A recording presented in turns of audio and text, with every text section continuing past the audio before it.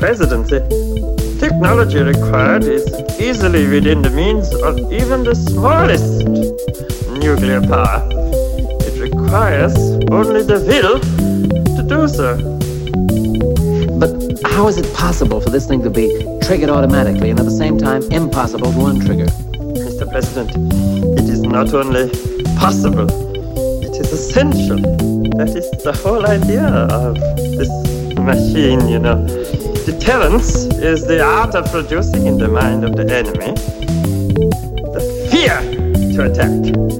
And so, because of the automated and irrevocable decision-making process which rules out human meddling, the doomsday machine is terrifying, it's simple to understand, and completely credible and convincing. Gee, I wish we had one of them doomsday machines, Stacy. But this is fantastic, Strangelove. How can it be triggered automatically? Well, it's remarkably simple to do that. When you merely wish to bury bombs, there's no limit to the size.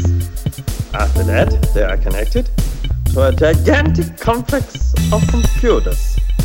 Now then, a specific and clearly defined set of circumstances under which the bombs are to be exploded is programmed into a deep memory bank. A single roll of shape can store all the information. What kind of name is that? That ain't no crowd name. In the 25 changed it when you became a citizen. It used to be a crowd by any other name, most of it. Is that the whole point of the doomsday machine is lost. If you keep it a secret, why didn't you tell the world, eh? It was to be announced at the party congress on Monday.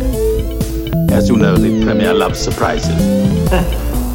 At the bottom of some of our deeper minds, radioactivity would never penetrate a mine some thousands of feet deep. And in a matter of weeks, sufficient improvements in dwelling space could easily be provided.